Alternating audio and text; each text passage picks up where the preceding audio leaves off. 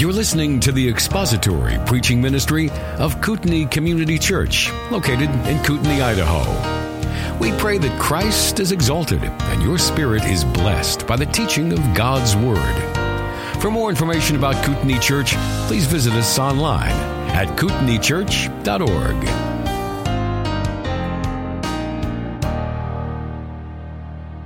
So I'm really continuing something today that I started in yesterday's talk.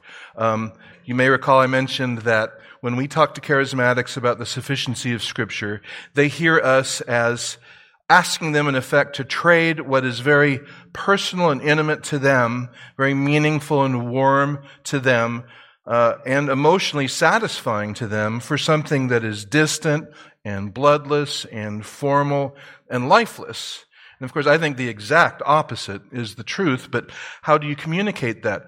Well, one of the things that I'd like to continue doing today that I started yesterday, I talked yesterday about the approach of Paul in his letter to the Colossians of an expulsive approach to false teaching that is showing the fullness and robust nature of the truth in such a way that it pushes out the error. So I'd like to continue doing that, talking today about seeing how much better God's provision is than the pale imitation that charismaticism offers. How much better it is really robustly to understand and embrace the truth of the sufficiency of God's living, inerrant, sufficient Word. So first I want to lay down fundamental truth, and then we'll talk about applying that truth personally. Digging right in then, Roman numeral 1, understanding the truth. Understanding the truth. And I want to start out talking about, in general terms, how God relates to His creation. Number 1 in your outline, how He relates to His creation. So let's see how God relates to His creation in the first words of the Bible. Turn back to Genesis 1. I always like to say one of the two easiest books in the Bible to find. And the other one's not concordance, it's Revelation. But turning back to Genesis chapter 1. We read, in the beginning God created the heavens and the earth, and verse 2 introduces the Spirit of God and the state of things on initial creation. And the first activity after the creation of all things is verse 3, then God said, let there be light, and there was light. So the way the infinite personal God who is Spirit interacts with His material creation is how? It's by His Word. He speaks, and things happen in His creation. And He speaks in a personal, understandable way.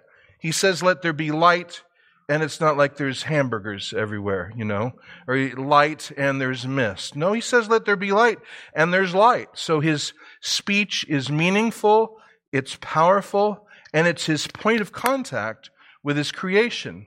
Now look at a poetic commentary on this in Psalm 33, verses 6 and 9. This gives us more light on what we just, no pun intended, more light on what we just read. Psalm 33, verse 6. I'm reading from the Legacy Standard Bible, which I prefer. By the word of Yahweh the heavens were made, and by the breath of His mouth all their host. Now that's a commentary on, in poetic terms, on Genesis 1, verses 1 through 3. So when we read, in the beginning God created the heavens and the earth, the psalmist tells us that that was by His Word. He created these things by His Word. He spoke it into existence. And by the breath of His mouth all their hosts. We see the Spirit of God moving. And then verse 9, for He spoke and it was, He commanded and it stood. So God's Word is His point of contact with His material creation, generally speaking. Now, let's see how God relates to His people. Number 2 in your outline. How does God relate to His people? Turn back to Genesis 1, if you would, and put yourself in, Adam had no shoes, I guess put yourself resting on his plot of grass. And what was his first experience of God? Was his first experience of God a feeling, a sound, colors?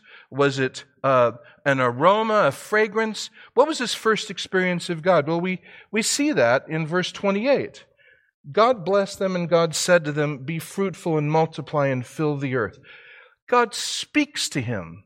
is first recorded, and I take it that Scripture tells us everything we need to know. We'd love to speculate and know more, but we don't need it. What we need is here. And what this shows us is Adam's first contact with God is not by emotion, it's not by wordless sound, it's not even by a sense of immensity, it's by words. God connects with His creature made in His image by speaking words to him. And that continues, in chapters 2 and 3, and you have various kinds of words. And they're all personal words as God speaks to Adam. And He tells him what his life is, and He tells him what to eat and what not to eat. And then when Adam sins, when Adam rebels against God, again, God speaks to him, and He speaks words of judgment, and He speaks the word of promise. So, as we saw that God's word was His point of contact with His material creation, so we see that His personal word is His link, His point of contact with His human creation, with the creation in His own image. Turn to chapter 12. Turning point in redemptive history. You already know it, but I just want to point out, and Yahweh said to Abram, go forth from your land, from your kin and so forth, I'll make you a great nation. And verse 3, in you all the families of the earth will be blessed. What are these? These are words. God is creating a relationship with Abram by His word. What's more, God is binding Himself to Abram by a covenantal word. A covenant, as I understand it, is a regulated relationship. And God creates a relationship by words that mean exactly what He said, or they would be useless. So Abram hears God speaking and understands it well enough to leave his place and go off to where God takes him to. And so now turn to another pivotal chapter right next door, chapter 15. This is something that's used again and again in Scripture. But I wonder if you've seen this particular point in it. We know verse 6, then he believed in Yahweh, so He counted it to him as righteousness. That's wonderful. Praise God. Love that truth. But I know what people do. People see that and they believe and they say, oh yeah, you got to have faith. And their idea of faith is something that we work up within ourselves, a feeling of confidence and some goal or some hope that we've identified for ourselves. That's not at all what this means. Thankfully, for context, you just have to back up one verse. Look at verse 5. Now look toward the heavens and number the stars if you were able to number them. And then there's a pause in the narrative. So he lets Abram start counting.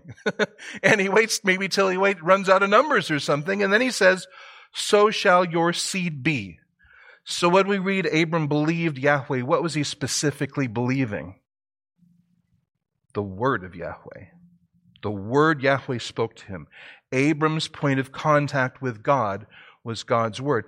Looking at it from the other angle, God's word is the means by which God reached out to Abram, and His word is the means by which Abram laid hold of God and was counted righteous.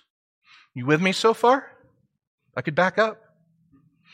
So, the Word of God is God's means of contact. Even, by the way, just this absolutely no extra charge, but this is the case with miracles too. Somebody might be thinking, well, God does things. Yeah, but you'll notice that commonly when God does things, first He'll say what He's going to do, right? And then He'll do it, and then He'll talk about what He did. It's just as a brute event, we wouldn't know what it meant. You're in Egypt and frogs start coming and fleas and darkness and hail. What does that all mean? No idea without the Word of God. You see? The Word of God frames even the acts of God before and after. But I digress. Let's look at letter B.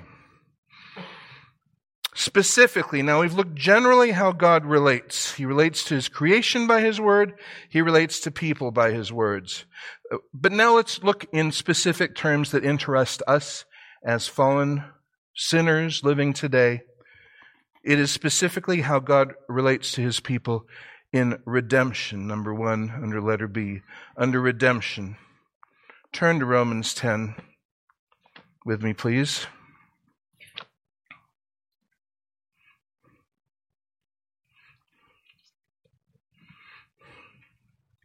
And starting with verse 13, for whoever calls on the name of the Lord will be saved.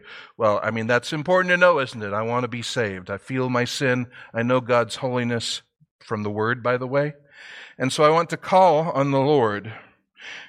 I call on Him and I'm saved. That's great, but I've got a question. How then will they call on Him in whom they've not believed? Oh, good point. So the calling is not just a mechanical saying of Jesus. That would be easy evangelism. Get somebody just to say Jesus and he's saved. But that, of course, is not what this is saying, is it? How can you call on who you don't believe? And how will they believe in Him whom they've not heard? And how will they hear without a preacher? And then skipping down to verse 17, the conclusion, so faith comes by hearing, and hearing by what? The Word of God, or the Word of Christ. By the Word. This is the connection. So this is how specifically God connects with me, how God connects with you redemptively. The same way He's connected with His creation, the same way generally He connects with people, the way He connects with a sinner who He means to save is by sending His Word to that sinner. And from that Word, just as with Abram, God speaks a word to Abram, he believes it, he's counted righteous. God speaks the gospel to me, I believe it, I'm counted righteous. You see, but it's the same way throughout Scripture. God relates to people by His Word. He relates to people by His Word in redemption, and secondly, He relates to His people by His Word in direction. Number 2 in your outline, in direction. In other words, it's not just how He brings us to Himself and saves us and then we're on our own. It's how He starts a relationship with Him. One of the, again, this is free, but one of the good things about evangelicalism historically is that we've stressed the fact that conversion is a decisive, it's a punctiliar thing. You don't just evolve your way into the kingdom of heaven, right? You need to repent and believe in the Lord Jesus Christ. But then the trouble is that so many have put so many on that spasm of faith and reduced it to a signature, a raised hand, or repeated prayer. And so the idea is created that, okay, the way I get saved is I'm going along in unbelief and I have this spasm of faith, I'm saved, and then I go back to my life. But the truth is that when God saves me, He makes me a believer. That's the name for a Christian. Paul simply calls Christians believers because that becomes our life, not a spasm, but a way of life. So look at 2 Timothy 3, verses 15 through 17. And I just want you to note here that Paul makes the Word of God the whole enchilada for Timothy. Starting with verse 15. And this is, by the way, preparing Timothy for days just such as ours. And he reminds him that from childhood you've known the sacred writings, tahira grammata, speaking of the holy ABCs of the Old Testament, that Timothy learned basically from his mother's breast. Since you were an infant, he says, you've known the sacred writings, which are able to make you wise unto salvation through faith, which is in Christ Jesus. Now there's something worth really pondering. Timothy was evangelized and brought to saving faith by not the Gospel of John or even the book of Romans, but by the Old Testament, Paul says. But then, he says, all Scripture, pasagraphe, using a term that is broader than the hieragrammata, not just the Old Testament, but now a term he applies to, he quotes Luke's Gospel in chapter 5 and calls it graphe, Scripture. Peter refers to Paul's writings in 2 Peter 3 and calls them graphi. So Scripture is not just Old Testament, but the writings of the apostles that are being created. And of them, Paul says, all Scripture is theopneustos, God breathed. It is if you were to write down what I'm teaching you right now, what you'd have would be Dan breathed. Though why you would do that is another question, but that's what you'd have. Now this, we're told, is God breathed. These are words that came from the heart and carried by the breath, the Spirit of God, and put down in Scripture. All Scripture, and liberals and mystics and charismatics have tried to denigrate the Word of God, but they've got to put aside the Word of God to do that. And again, by the way, whenever they make a case for their ongoing revelation, they've got to put Scripture down. That's always part of it. I always got to talk about the insufficiency of Scripture. But of course, they can't go to Scripture for that because Scripture says the opposite. Such as this verse, it is God-breathed, it's profitable for teaching, reproof, correction, training in righteousness. And I would ask, what more do you need? With those four, what does that leave out? But regardless, for those four things, and then in verse 17, the man of God may be equipped, having been thoroughly equipped for every good work. So God's Word is not only how He comes to us in redemption, it's how He comes to us in direction. It's how He steers our lives.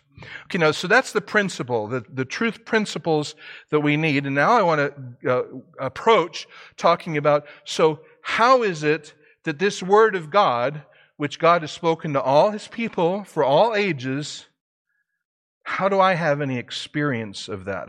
How does that become personal to me? See, our belief, our position, our response is not to say to charismatics, emotions aren't that important, you just need to give all that up. To be a real good Christian, a Bible Christian, you just got to forget about emotions. You wanting to be emotionally satisfied, I'm sorry, that's childish.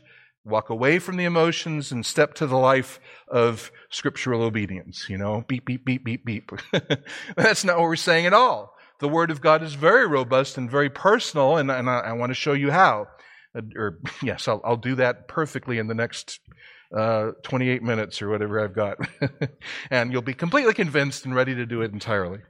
And I won't ever have to teach again. So, experiencing the truth. Now let's talk about some implications. First, turn to Hebrews 4:12.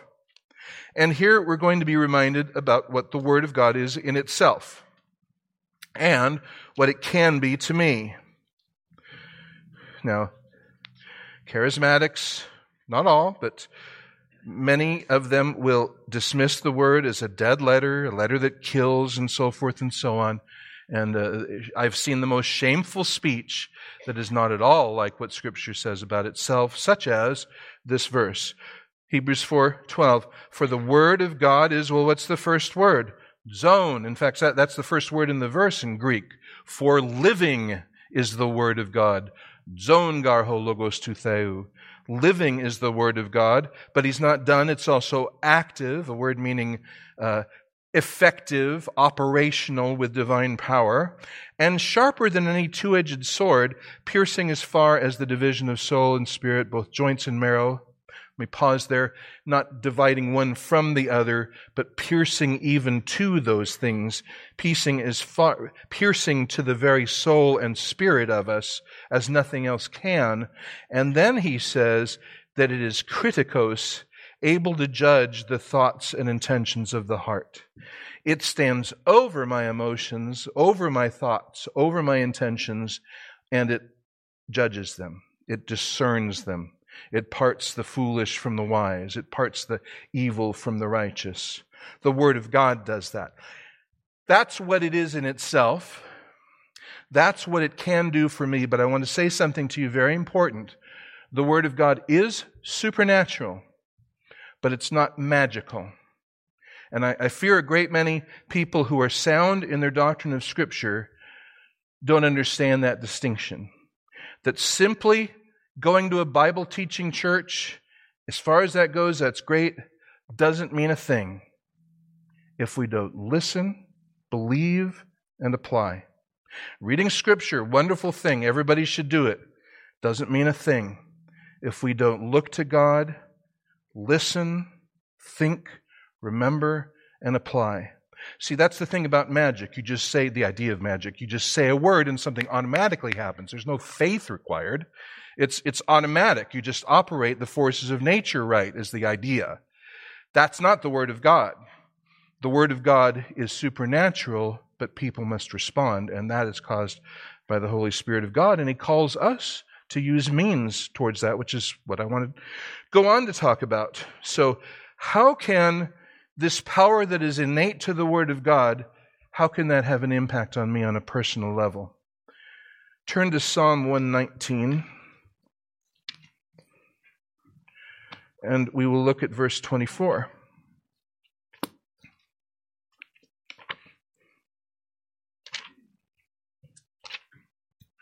Psalm 119, 24. It's just such a lovely verse, and there's so much in it just all by itself. but even more in this connection. He says, your testimonies also are my delight. Well, that's just normal spiritual health. And if we're in the place where we feel dull and indifferent about the Word of God, then that's a good reason to go to God and get our hearts warmed up. We need to delight in the Word of God. If we don't delight in the Word of God, well, that's like having sniffles or a fever. That's a sign that something's up, and we should not say, "Oh well, that's just the Christian life." No, that's not the healthy Christian life, not the healthy life of a believer. If we understand God's words the way He does, they will delight us. If we see how much we need them and how much they give us, they should delight us. But the verse isn't done. They're my delight. They are my counselors. That's interesting. They are my counselors. Now, I'm not going to make the case where you should never go to a counselor, but I should say we should always start with that counselor. And if we go to a good counselor, that's where that counselor will take us. The words of God are our, and it's a very vivid expression in Hebrew, anshe etzathi. They are the men of my counsel. His testimonies are the men of my counsel. They're the people. So you picture a board of men there, of sage men, there to give you counsel and advice and direction. And he's saying that's what God's testimonies are. They're the men who give me counsel. That's where I look for advice. Now, do you see what a personal term that is, though? What is counsel? It's direction in how you should live, where you should turn. He says, well, that's what Scripture does for me. Scripture gives me counsel. How does it do that? Well, look back to the first verses. Psalm 119, in the opening verses, he says, how blessed are those whose way is blameless. How do you have that kind of way? Who walk in the law of Yahweh. And that word law, Torah, is broader than just rules. It's the entire teaching and instruction of Yahweh. 2, how blessed are those who observe His testimonies. They seek Him with all their heart. I love that verse because there are people constantly saying, oh, you go ahead and you study your Bible, you studious little gnome you, and I'll seek God. I'm not about doctrine. I just want to seek God. Well, it's not an either or. In fact, it is a can't if not. You can't do this if you haven't started here. What does he say? He says they observe His testimonies and seek Him. He would never imagine somebody saying, well, I don't want to observe His testimonies. I just want to seek Him. Well, you won't know anything about Him if you don't listen. What's a testimony? It's God bearing witness of Himself. It's God giving His testimony. That's what Scripture is. It's God's testimony to us. So, and also look at verse 105. Just one more quick one before we move on. Psalm 119, how is the word a counselor to me? Your word is a lamp to my feet and a light to my path. Well, now, a couple of things about that. One is, where do you need a lamp and a light? In the dark, thank you. I heard that answer. I just would have had to stand here until somebody answered. That's how it works. So, the first trouble is that if a person's not convinced he's living in a dark world, then he won't know how much he needs the Word of God. Or if he thinks that he's got light within himself because he's such a smart cookie, then he won't realize how much he needs the Word of God. But for those of us who know how dim and how slow and how foolish we're inclined to be, and what a dangerous, hateful world we're living in, well, I tell you what, you bring me a good flashlight and I will say thank you. And I will take it and I will use it. And that's what the Word of God does. Now, again, the other part of the phrase, to my feet, to my path. So how do I know how to walk? The Word of God. Not some work of the Spirit of God apart from the Word of God, but the Spirit-breathed Word of God, you see, because the Word is how God connects with His people. And it's the way that God directs His people. By His Word, gives counsel, gives testimony, gives light. But wait, there's more. Next, Proverbs chapter 6. This is something I talk about at more length in my Proverbs book. I belabor this section pretty hard. So let me belabor it a bit for you.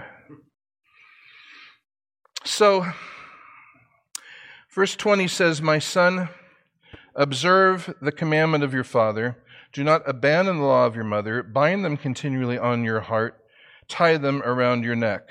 So first, then, there are 4 lines of instruction of what I need to do with the words of God, taking the Father is standing for God, Father and Mother standing for God's instruction. Again, it's not magic, simply because I sit there and he says something that does nothing for me.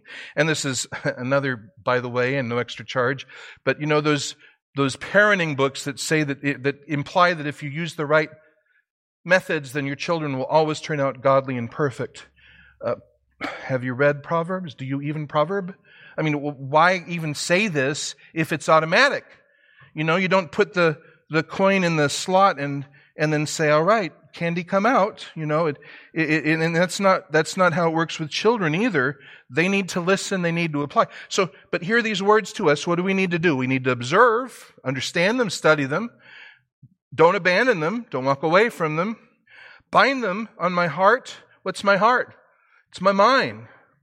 It's what I think and love and decide with.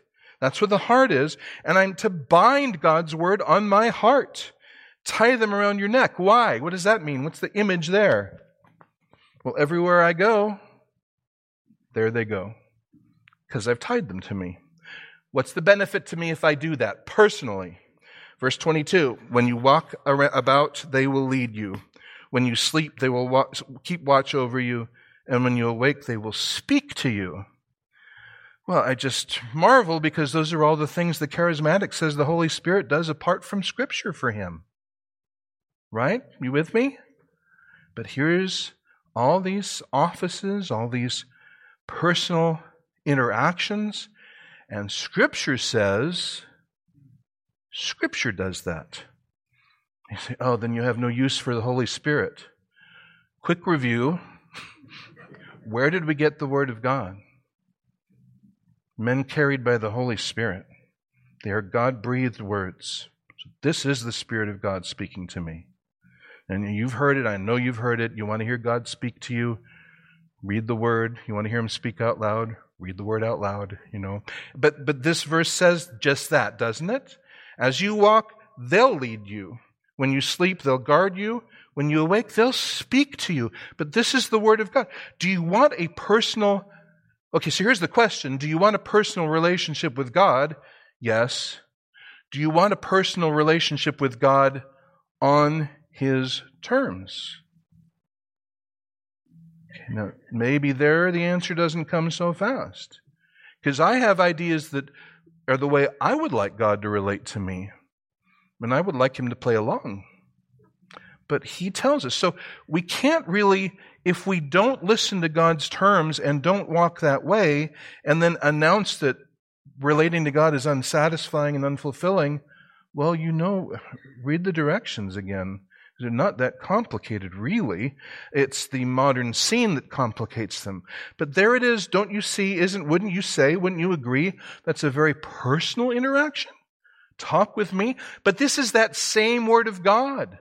It's the Word of God that Jim reads, that Kevin reads, that each believer reads, but it speaks individually to Kevin, to Jim, to me, to you, as we read it in faith. How can it do that? We'll get into that in a moment, if I don't keep digressing. So, number 2, the individual appropriation of the Word. I want to get into that now. How do I do that? So here's the issue, because our next step's going to be a little surprising, maybe. The issue then is, like I said yesterday to the charismatic, we're like saying, no, give up this whole idea of having a personal relationship with God, and here's this form letter. That's what you got. And you look at that and it says, to whom it may concern. And oh yeah, my heart's definitely warm now. Thank you so much. And I really appreciate you doing this for me. So but we've seen that the Word itself says that's how God personally relates to us. So we know this is the right avenue. So how do we pursue that avenue? I think I know. Let's look at Galatians 2 together. That's the next. In principle, Galatians 2, and you may just think I've gone to the wrong verse at first, which I've done, but I don't think today.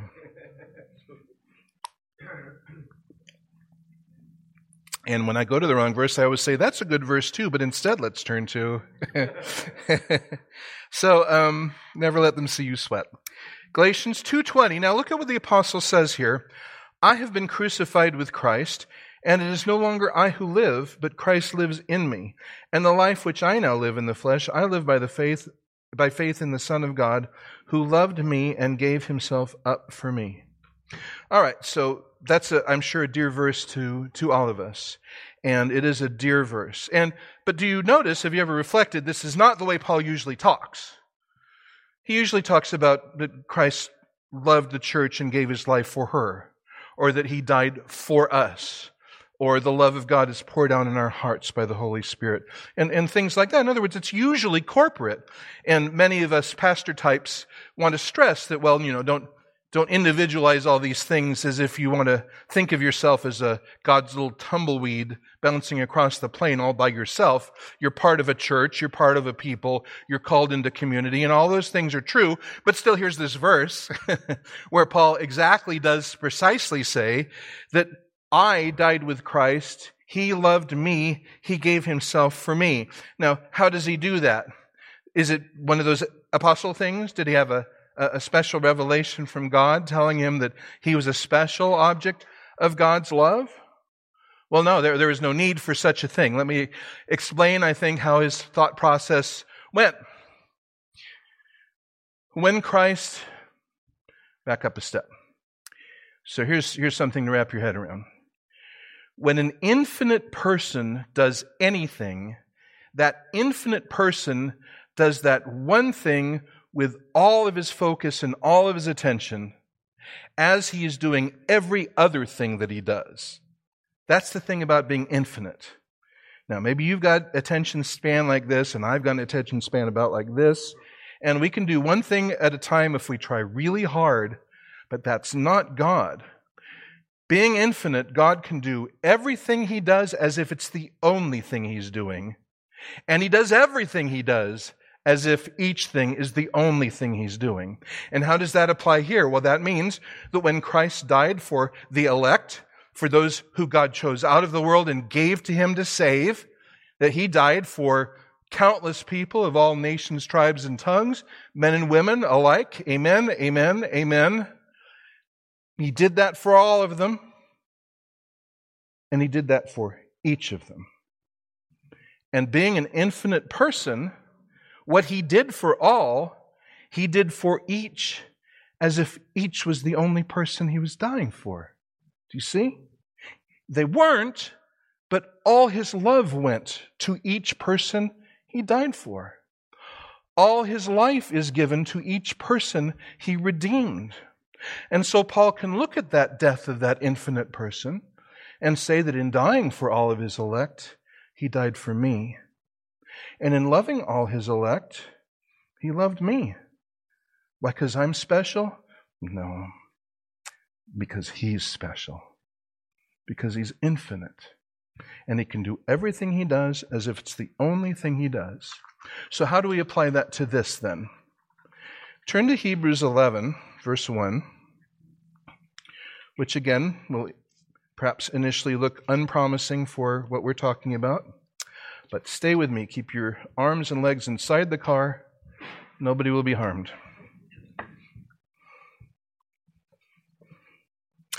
Hebrews 11:1. Now, faith is the assurance of things hoped for, the conviction of things not seen. And perhaps your first thought is, yes, don't see what that has to do with what you're talking about, but yes, that's the definition of faith. Well, no, let's start right there. That's not a definition of faith. That's not a definition of faith. The definition of faith, theologians, I think, have said very helpfully, they've divided into three things, notitia, sensus, and fiducia, meaning knowledge and consent and faith, trust. In my little green book, I try to make it a little simpler by saying recognizing, realizing, and resting. In other words, very simply, first, in approaching faith, the first thing I need, like Paul says, how can they believe in whom they don't know, they've never heard of? So the first thing I need is I need to know what God's calling me to believe, right? You say believe, and my question is believe in what? So the first has to answer that question. I need to know what it is I'm being called to believe. And then secondly, I need to have recognized the facts I'm being called to believe, that I need to realize that they're actually true, that these are true statements, that the words of God are true words. And many would say, oh, well, there you are. That's what saving faith is. Not quite. There's another element you see in Scripture where that word that I realize is true out there becomes a word on which I rest. I rest my trust. So I see this thing floating and you tell me that's a boat. Oh, good. Now I know that. And then you tell me how boats work and I look at it and I think, yeah, if I got in that boat, I think that I would float too. But I'm still not in the boat, right? What do I need to do? I need to get in the boat. And that's that third aspect of trust, of reliance. I hear the gospel, I understand it. I come to believe that it's a true statement of how God saves sinners. And then I trust myself. And so what Hebrews 11:1 does then is it is a description of faith, not a definition, but it's what faith does for me. And what does faith do for me? First of all, you have to remember, every time you see faith in the Bible, you're talking about faith in a word from God. That in itself is so important. Faith is not free-floating and it's not self-devised. It fixes on a word from God. So, when I have a word from God, what it does for me is it takes things I hope to be true, such as my glorification, such as God's acceptance of me at the judgment, and a host of other things. It takes those things I hope for and gives them substance to me right now, existentially, so that I can grasp those things right now in my life. And it takes the things I don't see, the love of God, the intercession of Christ, the other many promises of God, and it gives me a conviction that they are true so that I can live in those truths. That's what faith does. So in other words, God reaches out to me in His Word, and faith lays a hold of that Word and makes it personal to me. Are you with me so far? Got to say yes, or I'm just going to go back? Yes? Okay. So, faith indeed is punctiliar at conversion. You come to a point where you didn't believe, but now you believe, and that begins a life of faith. And so like 2 Corinthians 5:7 says, we walk by faith. And what is that faith we walk by? A continual appropriation of the Word of God and its truths and applying them to me. Colossians 2:6 and 7, as you received Christ Jesus the Lord, so walk in Him, rooted and grounded and abounding in thanksgiving. So it starts with that commitment of faith. It continues in a life of faith. So let's talk a bit about applications of these truths. Letter B, applications. What do we do with these truths? First, we embrace God's way of being known on His terms. Embrace God's way of being known on His terms.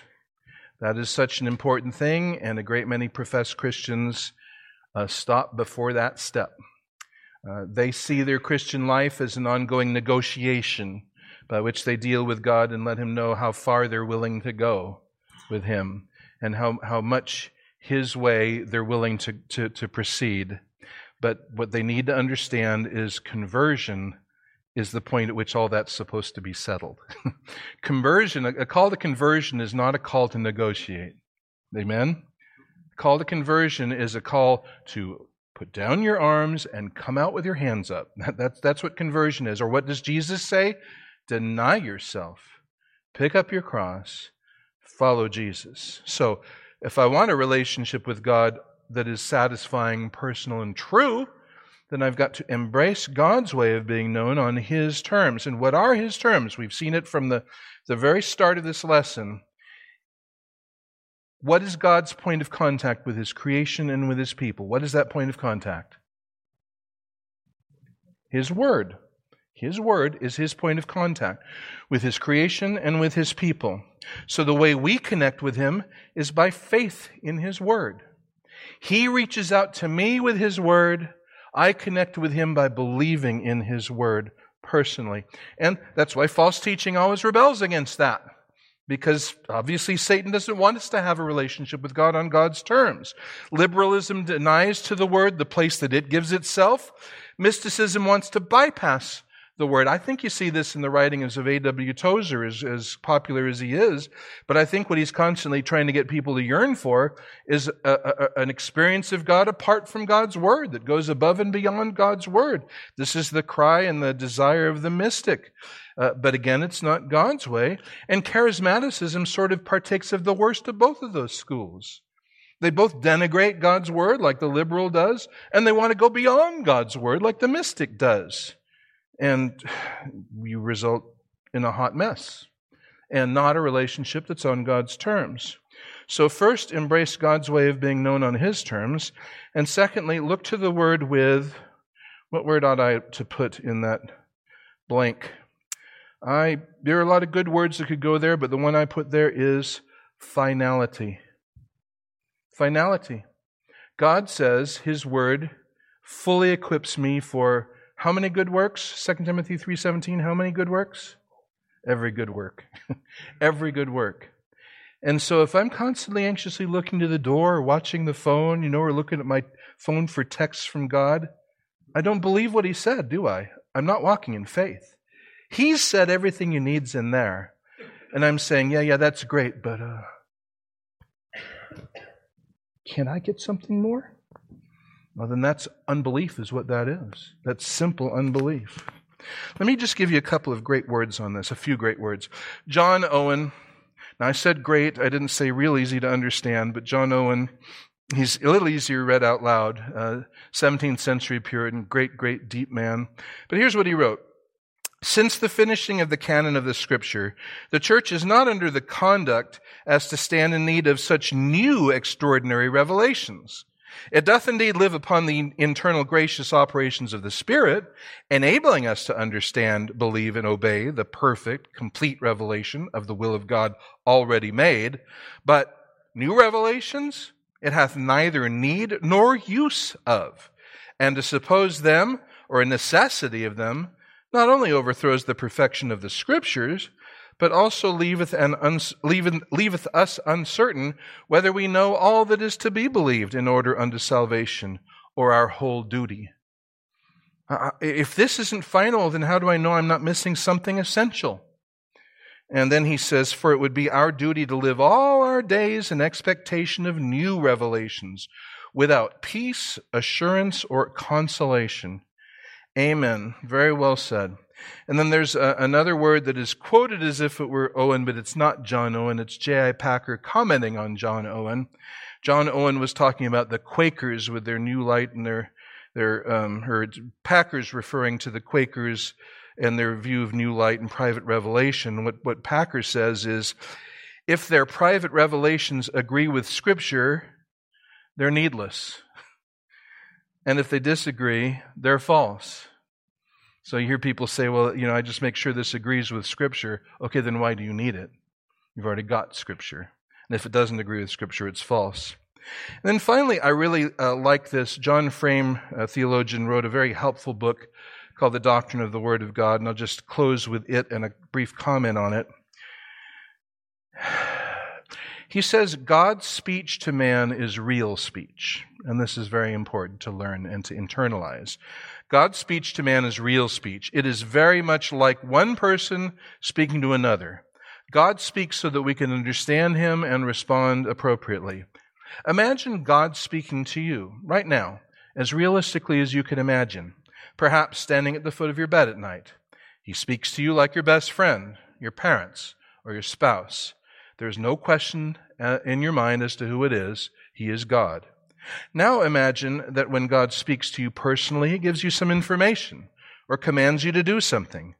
Will you then be inclined to argue with Him? Will you criticize what He says?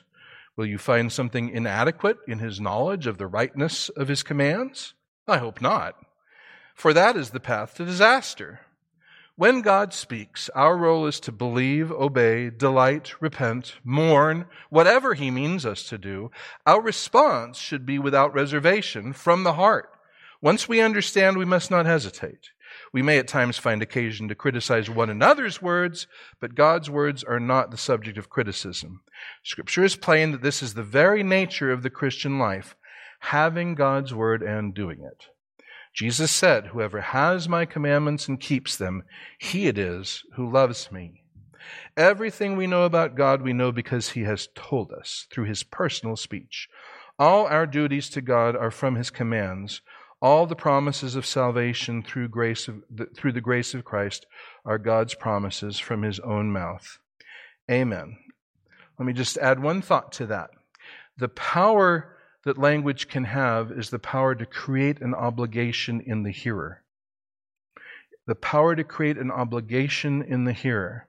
So a child hears his parent give a direction, he's obliged to obey. A child hears someone else's parent give a direction, he's not obliged to obey. The power depends on the speaker. When God speaks to us, his power is absolute. And the power of his words to create an obligation in us is absolute. So that when he says to rejoice, I'm obliged to rejoice. When he says to humble myself, I'm obliged to humble myself.